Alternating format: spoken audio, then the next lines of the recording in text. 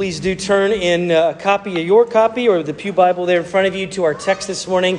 It's found in the New Testament, and it's a letter. It's a letter to the church in Colossae that Paul has written. So Colossians chapter 1 is where we find ourselves. I think it's page 983 or 984 in the Pew Bible. This is a letter, as I mentioned, that Paul writes to Christians in a young church in kind of a no-name town. Paul himself has not been there. But he's reminding them and refreshing them about some of the realities that they are actually part of something much, much bigger than themselves. Sometimes it's nice to feel small. If you know what I mean, I love to go to the wall at the ocean and watch the sunrise in Marshfield sometimes, and it makes me feel small in a good way. And there's other times that it's nice to feel as though I'm a part of something and that we as Christians are a part of something bigger.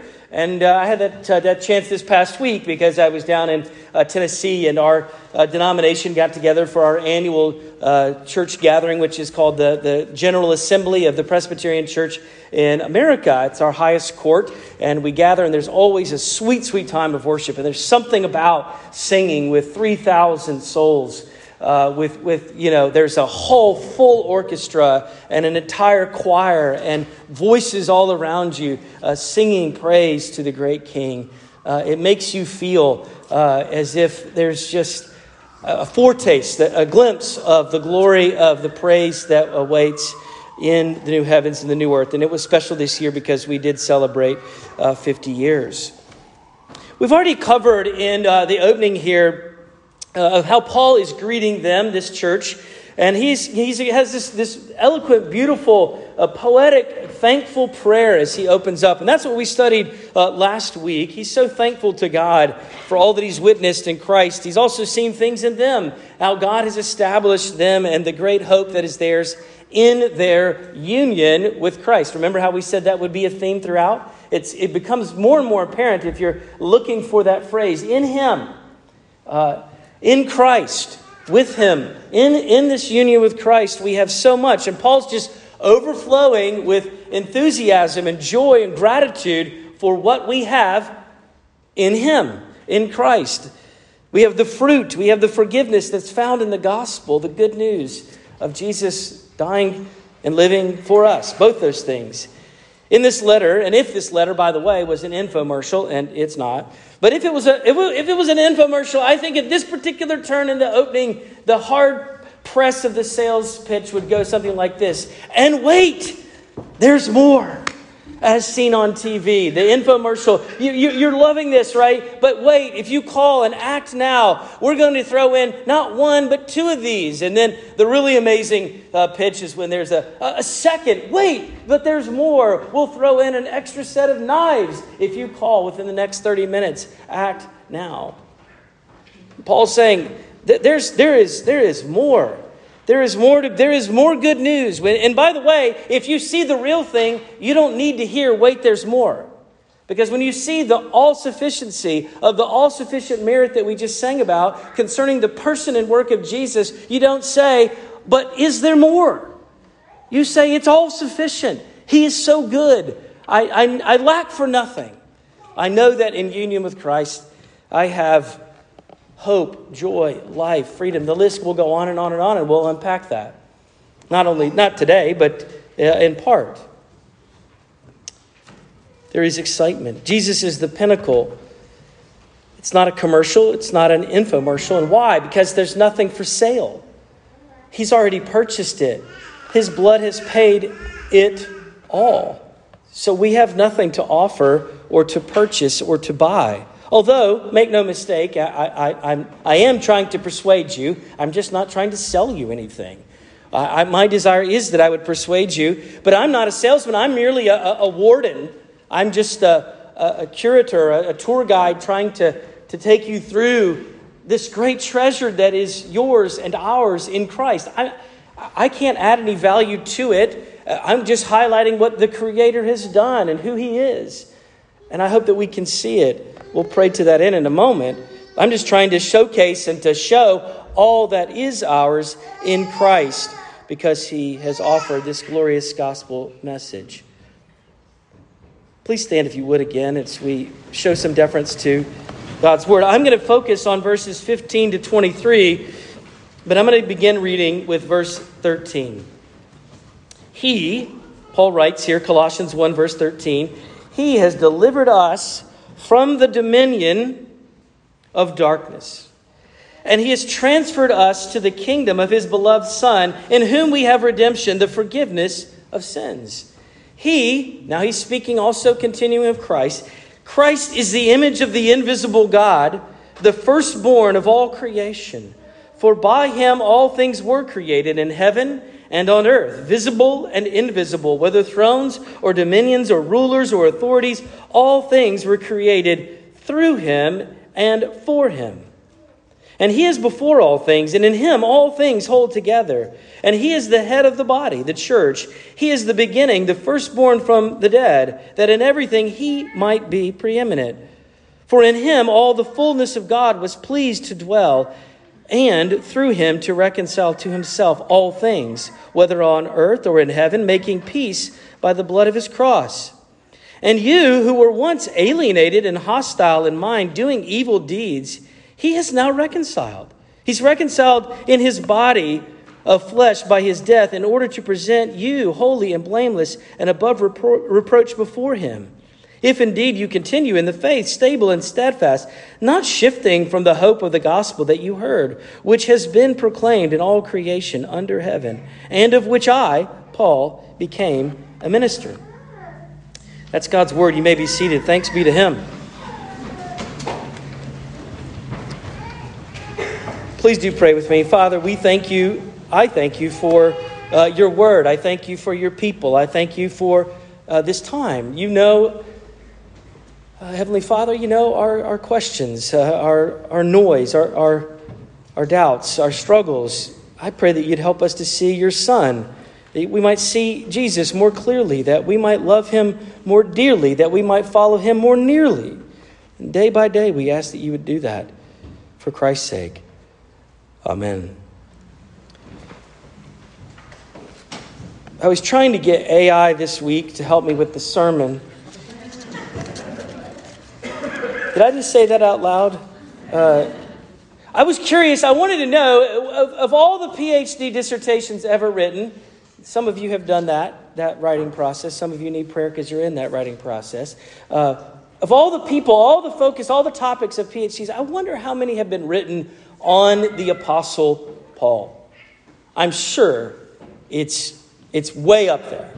But I would be curious. I would want to know what it would be like for Paul to write a commentary on later people, if he had a dissertation, if he had a take, if he had something to kind of interpret and to provide for us. I wanted to highlight three historic figures, just briefly, before I tell you what our outline is, that existed in different countries, and they had different disciplines, but they all overlapped. Their lives all overlapped near the close of the 19th century and then into the turn of the 20th. Here are the three figures. One of them you'll know for sure, no doubt. The first is Albert Einstein. Albert Einstein once said, "One cannot help but be in awe when he contemplates the mysteries of eternity, of life, of the marvelous structure of reality. It is enough if one tries merely to comprehend a little of this mystery every day. Never lose," he commends to us, Einstein says, "never lose a holy curiosity." That's a good word. But the daily awe that Einstein is speaking of and commending can only be topped not by standing in awe of the creation, but really pressing in with God's word open about who created it all. Who is the author? Who is behind all that we see and behold as beautiful and complex and symmetrical and mysterious? So Paul would say, way to go. Way to go, Albert Einstein. But the one by whom all of this was created, he has a name. And his name is the name that is above every name. And at that name, someday, every knee will bow and every tongue will confess in heaven and on earth and under the earth that Jesus Christ is Lord, to the glory of God the Father. True or false? That will happen. He is the King of Kings. He is the Lord of Lords.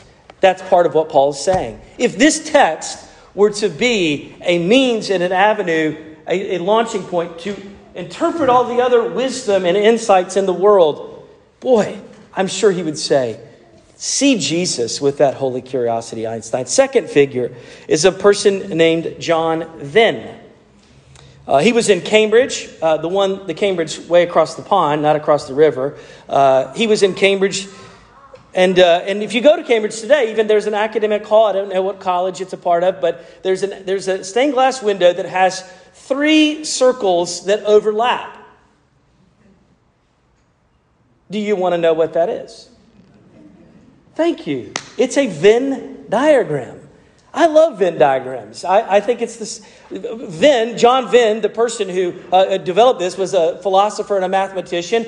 And you see how there's correlation between different sets. And we all appreciate that overlap. And it served as the source of a lot of insightful things and a tremendous amount of comedy as well. I love the Venn diagram where there's like a cat in the middle. Or there's some other great punchline from a dad joke. I'll spare you. Paul would say, oh, great, fine and well. We're not talking about a Venn diagram of just 3 circles or 2. We're talking circle upon circle upon circle upon circle. Then it wouldn't matter how many disciplines you were to add to it and areas and spheres and realms. If you were to say all of that, at the very center would be none other than the name that is above every name, Jesus.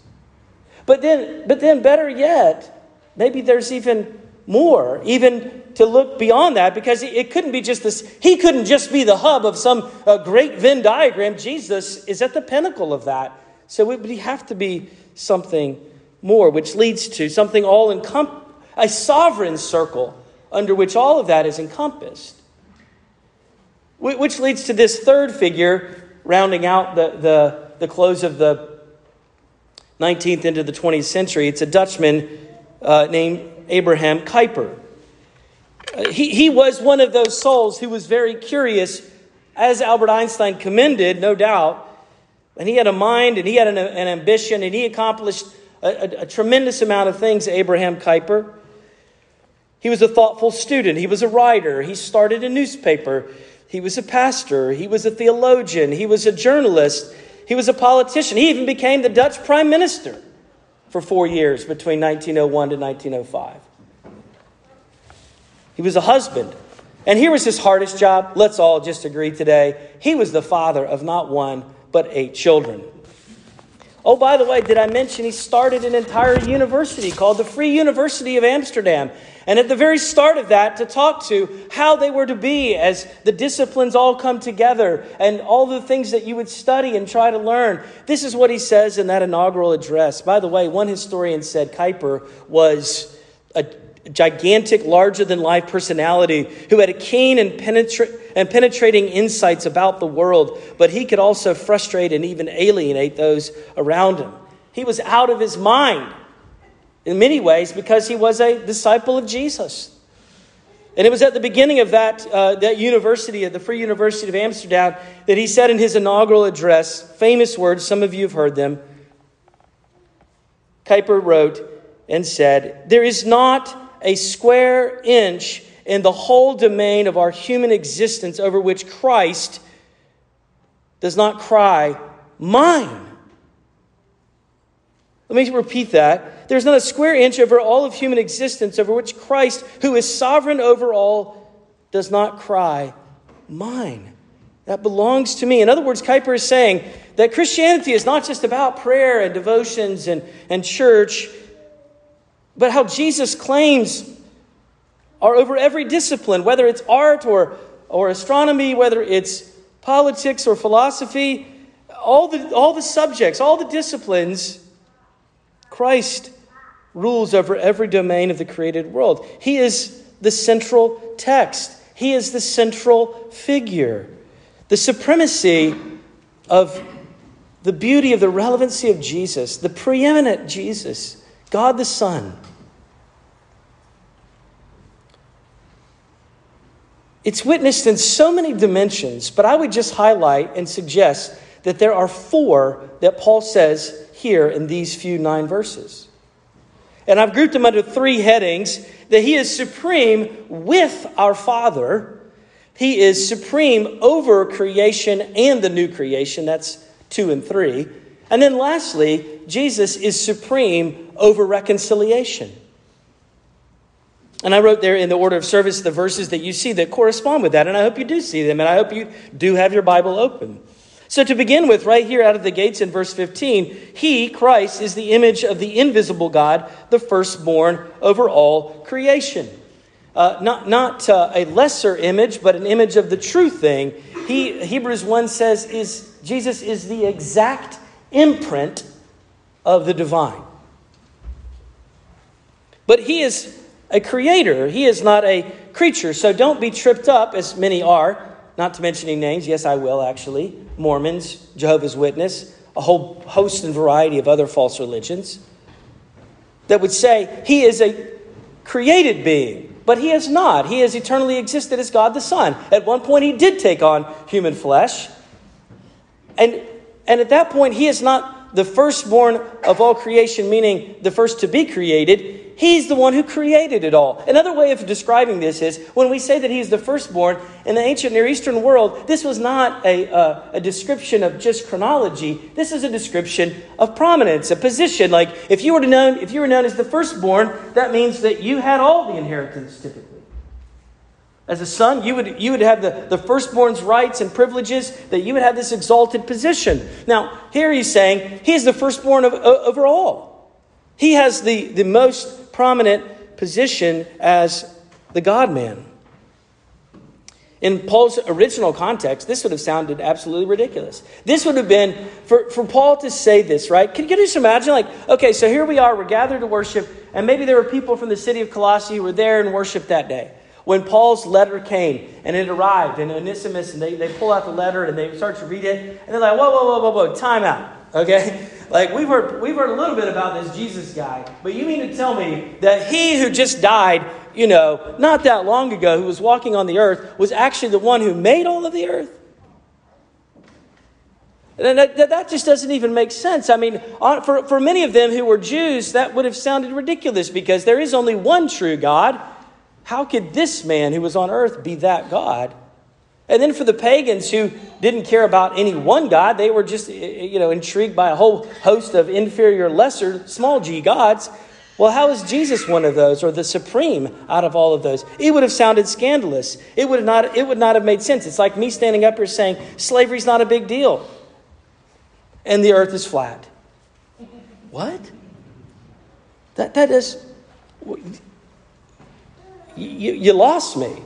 Maybe I already lost you with the AI comment. I don't know. But let's re-engage here. This is what he's saying. Paul's saying, you're saying this guy from Nazareth, yes, it's the one. And then he confirms it in verse 19 when he says that all the fullness of God was dwelling with him.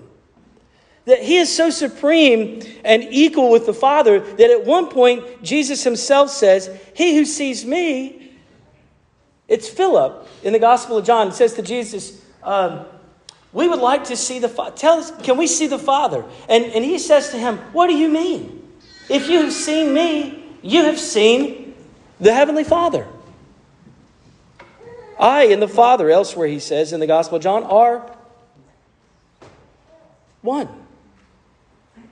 Can you give Jesus too much credit?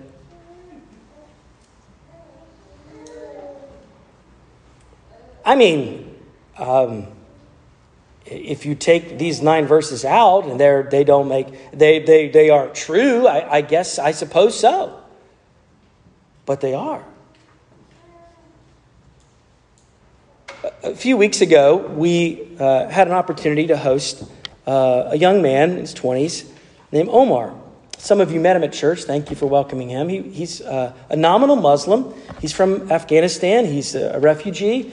And he's had an opportunity to go back to Virginia to be with some other people who also, praise God, are Christians. And he's kind of on a journey to discover what God has for him. And we had some of the most robust conversations over dinner, maybe 3 nights in a row. And at one point, he wanted to come to worship, and And he didn't want to sing because he knew that's not what he believed, but he wanted to learn. And he wanted to have a conversation about the things we had talked about at the opening of Colossians 1. And Omar's just question after question after question over dinner. And it was great having a kid like David who had just come out of communicants class in the room to talk about the Trinity. Because Omar was having a really hard time understanding, how can Jesus be this God? And I reminded him, I did take him to that passage that Philip says, if you've seen me, you've seen the Father in John 14. But I also highlighted, and Krista did too, that there are times in the gospel accounts when it's not just us hoisting on Jesus some kind of credit and praise that he never asked for, but it's just a little bit over the top. Jesus himself does this, and Jesus himself testifies in so many facets and ways. You think about this. We took Omar to a couple passages in the Gospels where Jesus is doing things like healing people who are sick, forgiving their sins, and then in the midst of that context, there are people who start to go, Pharisees who understand that there is only one God, and anyone who claims to be God or to forgive sins like only God can do, which Jesus was saying at that very moment, picked up rocks. Why did they pick up rocks? They picked up rocks because they wanted to stone him for the sin of blasphemy. You are claiming to be God. There are other times when you see the apostles, they're doing miraculous things, and the people in the towns want to worship them, and you'll see the likes of Peter who understands. He rips his clothes and says, stop. I'm not God. We're not God. But when others fall down prostrate and worship him, Jesus doesn't say, get up, this is not necessary. He receives it. Paul's all confirming this. He is supreme with God, the Heavenly Father. But Paul is also saying that he is supreme in a couple of other dimensions as well. So look with me to creation here, verses 15 and 17. Let's read the text again. He's the image of the invisible God, firstborn of creation, for by him all things were created, in heaven and earth, visible and invisible, thrones, dominions, rulers or authorities. All things were created. I like the NIV's translation, by him and for him. And in him, all things hold together. What does all things mean? Well, all things means all things. I mean, all that the way that we breathe and our heart beats and our eyes function and the molecules everything is held together. All of it came into existence by the power of his word out of nothing. And to this very day, he sustains all things also by the power of his word. He is the Logos, John 1 says, the Word of God made flesh. He is the one who made it all, sustains it all, came and dwelt as a God-man amidst it all. And even now, he is alive. He is the sustainer. In him, all things hold together. So as it relates, as we already said, to creation, the cosmos, the created world, he is the firstborn. Only to say he is preeminent. Why? Because he was the agency. He was there. And then he is supreme also over a new creation. So I didn't catch that, Troy. Well, let me show you where it is.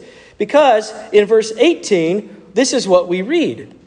And he is the head of the body, the church. He is the beginning, the firstborn from among the dead, that in everything he might be preeminent. So what is it saying there? Well, there is this new creation that he has established through his work, through his ministry, through his life, death, resurrection, ascension. And that is the new creation, which is the church. A new community. He is the new Adam. He is offering this great new hope because he's the mediator of a new covenant. God made a covenant with our parents in the garden and at various times and places with others down through the ages. But this new covenant is making us a people, a new creation. I mean, it's Paul who says elsewhere, contemplate this, right? Something to think about. That in 2 Corinthians 5, Paul says that we, okay, again, here's that union with Christ. In him, we are a new creation. The old is gone and the new has come. He's given us a new heart, a new identity, a new future, a new home, a new record, his perfect record, as we'll highlight here in a second.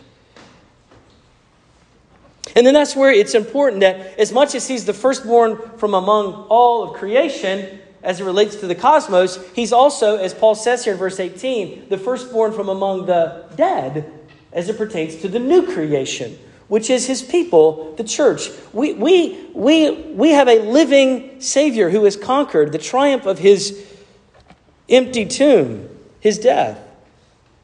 The best analogy that I've heard to try to explain this concept of firstborn and not trying to look at it in a literal, a chronological kind of way is to think about 1969 when the United States sent astronauts into space to head to the moon. And we all have heard the recording of it. Some people actually heard it live. And they hear this recording when we know Neil Armstrong says, "One small step for man, but one giant leap for mankind."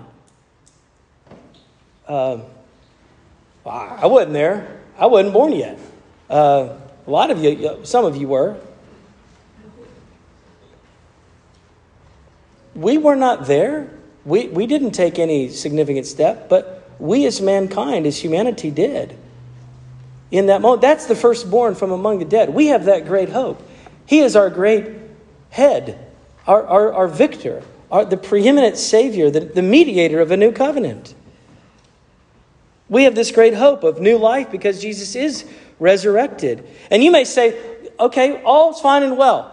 Jesus, everything holds together. He made it all. He sustains it all. But my problem isn't the fact that Jesus has all that or is in control or is the creator sustainer. It's precisely my problem that he is. And my life isn't the way I wanted it to turn out.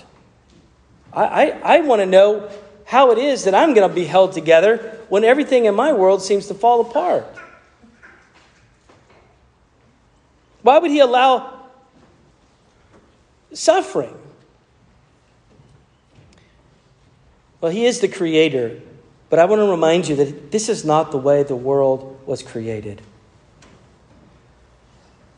It's always a little irritating when people say, well, to err is human. No one's perfect. No, it's not. It's not like that. We were not made to err, but we have, because we wanted to be God. We wanted to call the shots. We wanted to be the sovereign. We wanted to be in control and follow our desires, our interests, our endeavors. And now we live under a curse. This is not the way the world is supposed to be. And yes, we do err. It's not intrinsic to our humanity. It's part of our fallen humanity, our rebellion, our unbelief, our pride, our lack of gratitude, our hunger for control, our desire to displace God. But he's making a new creation, a people for himself.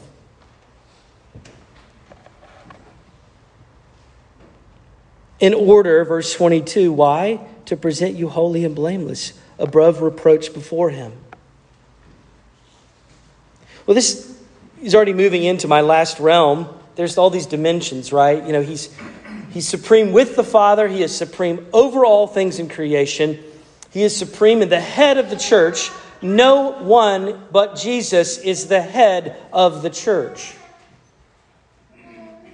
All of these dimensions and realms. And then this last one, which he clearly wants us to see and get into focus, beginning in verse 20, when he starts to speak to them as a church, that God in Christ, we see, is supreme over reconciliation. But part of the dilemma that we find ourselves in, that world that's not created the way it is created the way it's supposed to be, but now we live under the curse that we brought on, we have a dilemma. We see the necessity here in this text for a redeemer and reconciliation. Because he's saying we were alienated, We had this problem, verse 21, that we were not loving in mind. We were hostile. Sin is deceitful. We like to think that we're still better than somebody, and maybe you probably are, but it's not the point. Our sin has broken. It's not that it makes us look better or worse than someone else. It's that we don't have peace with God. We all tremble at the thought of being judged by God, as we very well should. But we have peace through his blood. We sang about that. Paul's highlighted it again right here. So clearly, we can't miss the hope of the gospel. That he's reconciled in his body, in his flesh, by his death. Verse 22. Herman Bavinck. Sorry, I'm on a kick with some of these 19th century theologians from the Netherlands. Herman Bavinck writes, the essence of Christian religion consists in this, that the creation of the Father was devastated by sin, is restored in the death of the Son of God, and is recreated by the Holy Spirit into a kingdom of God. He is the definite article, clear, sincere, obvious, substantial, undeniable, incomparable Redeemer, reconciler. What does that mean? It means a lot of things. It means that you can't save yourself, and neither can Mary, or any other saint, or any other works, or any other ritual or rite. Christ is the only Redeemer. And if he's anything less than that, then it's an insult to his work and his sacrifice. It's a violation of his word. We are not our Redeemer. Christ is, and Christ alone.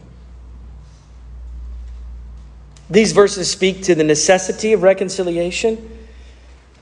They speak to the purpose of reconciliation, as I was just reading, that he would present us a particular way, that we might grow, that we might not waver. It would be foolish. We say, oh, good, let's remain steadfast. And indeed we should. But it's not we who are flying the plane. It's not like we just say, you know what? Why don't you come up here, God, and finish off? I've done my part. You finish the last. And then we just walk out the back of the plane or something. He's the one who birthed it. He's the one who sustains us. He's the one who fully understands and is in control of all things, including our own sanctification. You being adopted and loved and forgiven and sustained to grow and change and live life, broken as we all are, and tripping and stumbling up by faith and by our unbelief at times. Don't think that all things hold together doesn't apply, which we read in him, all things hold together. Verse 17 doesn't apply to your life and your ongoing life, that he who began a good work in you will indeed carry it on to completion until the day of Christ Jesus. It didn't say you. It said he who began that work, the preeminent Redeemer, the one who has reconciled us. He's the one who brought us peace with God. He holds your marriage together. I read this verse every time I sit down with people to do marriage counseling. I'm just going to warn them right out of the gates. This is going to be a lot about Jesus. If you want to know why, because verse 17. This is your marriage, your family, your life, your words, your mind, your hope, your future. It all holds together. Your peace, who is Jesus.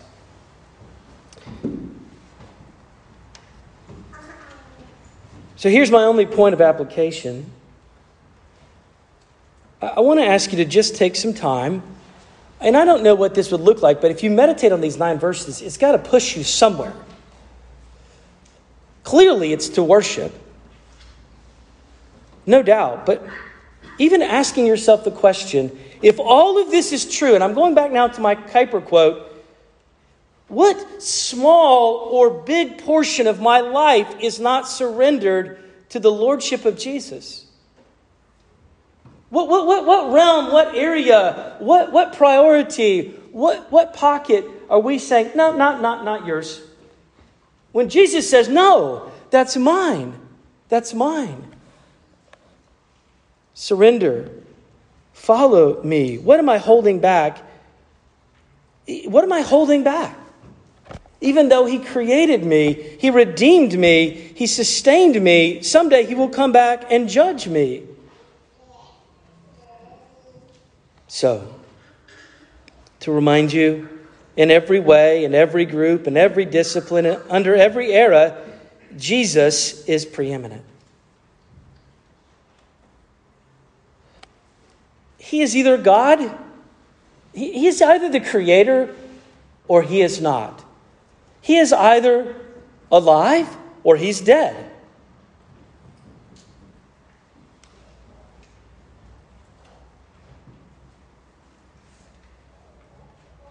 But in our hearts, may we all be persuaded that he is our living, risen, victorious, and worthy King.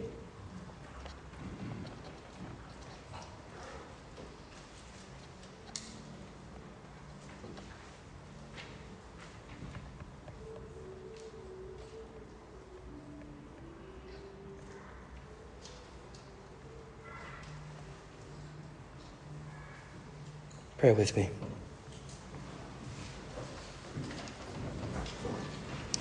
Father, we only know some. We see in a mirror dimly. But someday we shall see you face to face. We long for that day. We thank you, Father, that in Christ we have this glorious victory, to whom in Christ we have all these benefits being united to him. What a profound joy and mystery. Father, thank you for the supremacy of Jesus in and over our lives, our hope, our future, our past. Lord, help us. I pray you'd help people today who are doubting, who are struggling to navigate things like sorrow and grief, pain. Lord, you know the struggles in this room. You know the questions. You know people who are struggling with the uncertainty of their health or their family or their workplace. Lord, I pray that you would bring your unique peace to them, as only you can.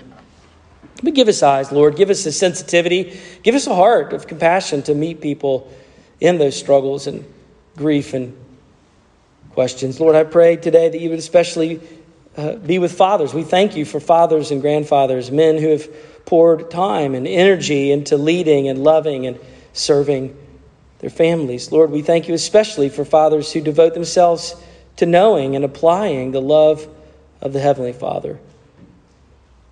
For all fathers, Lord, I pray you'd give us wisdom and humility. Please grant to us courage in our calling. Pray that you'd bless men who are discouraged or deceived. Frankly, I pray that you'd raise up more men in our country, men in our world that are like many of the servant leaders I know in this very room. Fathers to be shepherds of a up-and-coming generation of children. Lord, I pray that you comfort those who've recently and continue to grieve the loss of their fathers. Father, I do thank you again for our church. I thank you for the broader church. I pray for congregations around the South Shore that preach the gospel, that in their leadership and in their body, that they would be unified. They would love one another and testify of you. I thank you for our broader denomination, the PCA, the General Assembly, the celebration that we just had. Would you please keep us faithful to the Scriptures, true to the Reformed faith, and obedient to the Great Commission.